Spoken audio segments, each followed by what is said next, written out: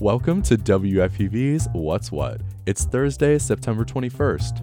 What's What is a daily podcast that explores current events, culture, news, and hot topic issues in the New York tri-state area.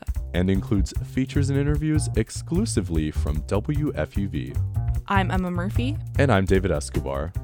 And here are this week's feature stories. The Biden administration is giving almost 500,000 Venezuelan migrants access to work permits and protection from deportation. The new temporary protected status will give migrants who weren't able to work the ability to do so while they wait out their asylum appeals. Giving migrants a legal path to employment was high on the list of Governor Kathy Hochul and Mayor Adams' demands to the federal government. Venezuelans make up about 40% of the immigrants who've come to New York City in the past year. City officials say they hope the ability for Venezuelans to work will give them the opportunity to find housing and free up the city's already overcrowded shelters. If you're over 5 years old and it's been 2 months since your last COVID shot, it's time to book your next appointment. But the CDC is saying this season's COVID vaccine isn't a booster. Think of it more like a seasonal vaccine, similar to a flu shot. The new shot is an updated monovalent vaccine. It was approved by the FDA earlier this month. The new vaccine will replace the previous booster shots because it's tailored to the newest strains of COVID. You can find your nearest vaccination location at vaccines.gov. Most New Yorkers are happier than they were last year. That's according to a survey by personal finance company WalletHub. They ranked New York at 16th, up from 23rd the previous year. Happiness was based on improvements related to things like emotional and physical well-being, community, and work environment. But according to analyst Jill Gonzalez, 2 nearby states ranked even higher. Of those states, New Jersey is the happiest, ranked 5th happiest out of all 50 states. Connecticut was right behind that at 6th happiest. And New York was a little bit further down, out of the top 15 at 16th happiest. Could use the most improvement in terms of work and community. The highest ranked states for happiness were Utah, followed by Hawaii and Maryland. Central Park will be filled with music this weekend. That's because musicians like the Red Hot Chili Peppers and Conan Gray are performing at the Great Lawn for the annual Global Citizen Festival. It's a free event with a mission of ending poverty. While the chances to get a free ticket are over, fans can still buy VIP tickets for a few $100s. 8 acts were set to perform, but with a slight modification. 3 members of the K-pop group Stray Kids were involved in a minor car crash, so now 3 Racha will perform, which includes some but not all of the members of the original boy band.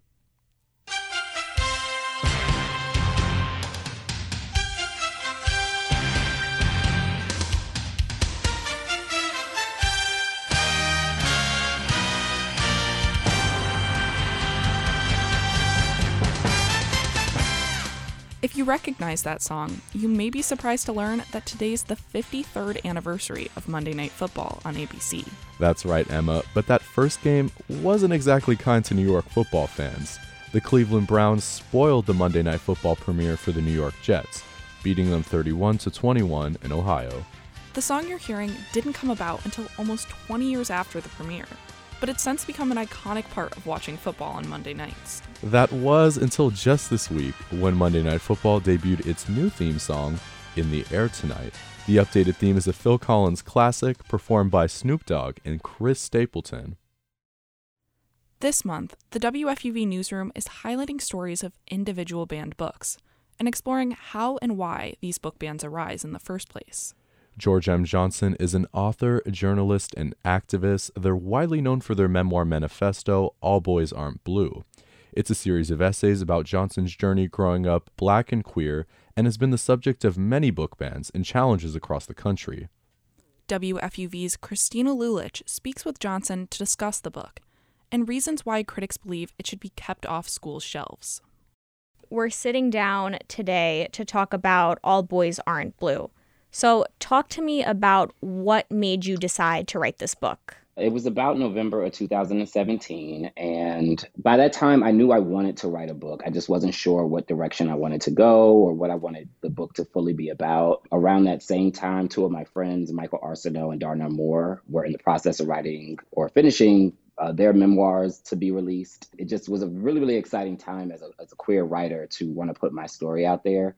November of 2017, there was a young man by the name of Giovanni Melton who was killed by his father.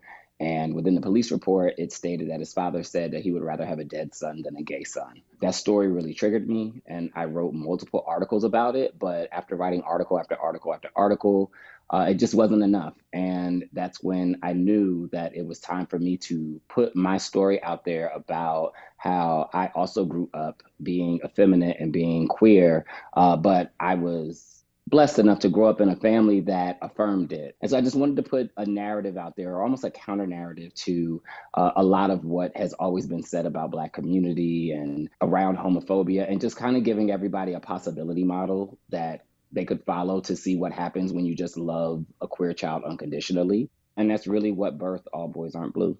The book consists of a series of essays that are about your experience growing up Black and queer. So talk to me about some of the topics that you've touched on in your writing.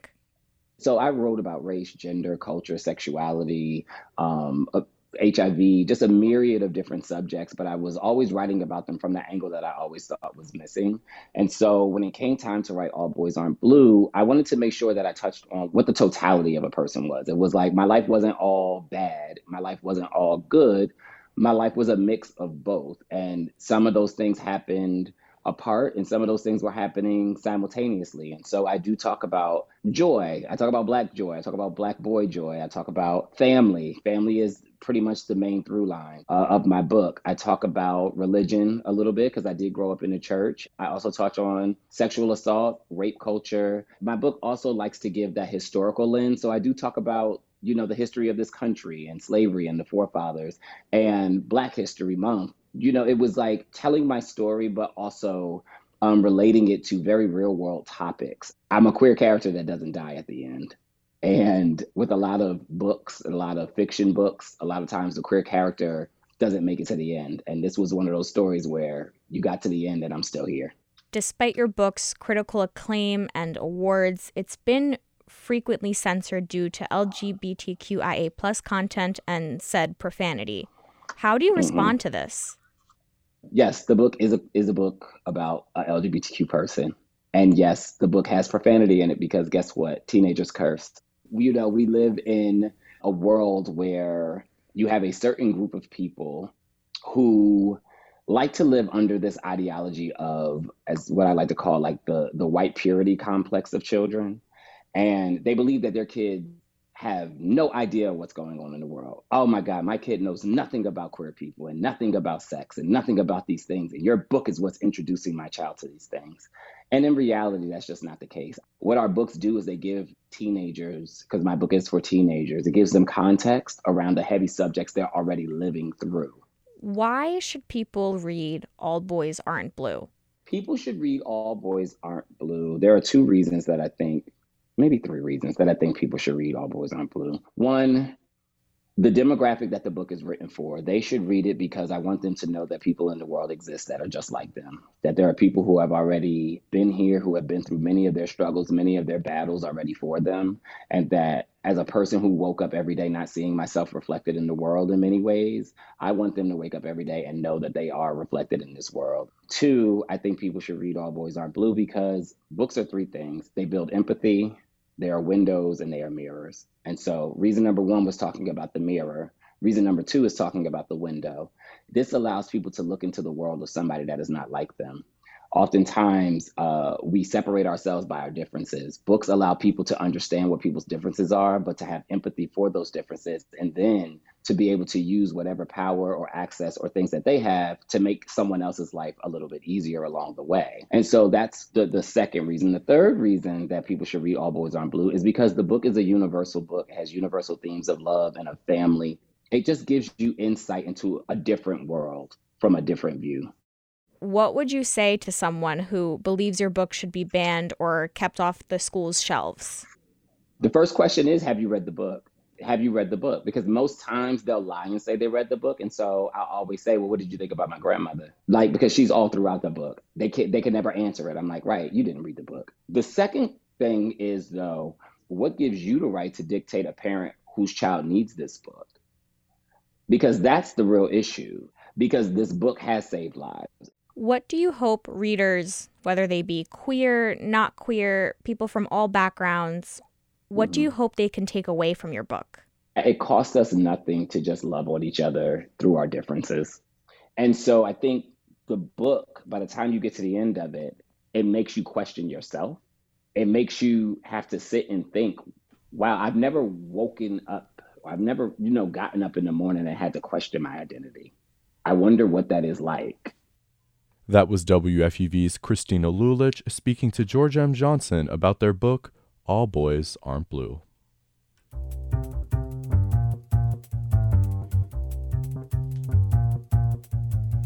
And that's our show for today. But check back with us tomorrow around 3 o'clock for more news, music, culture, and sports. And as always, you can find more from us at WFUVnews.org and wherever you get your favorite podcasts. I'm Emma Murphy. And I'm David Escobar. And that's What's What.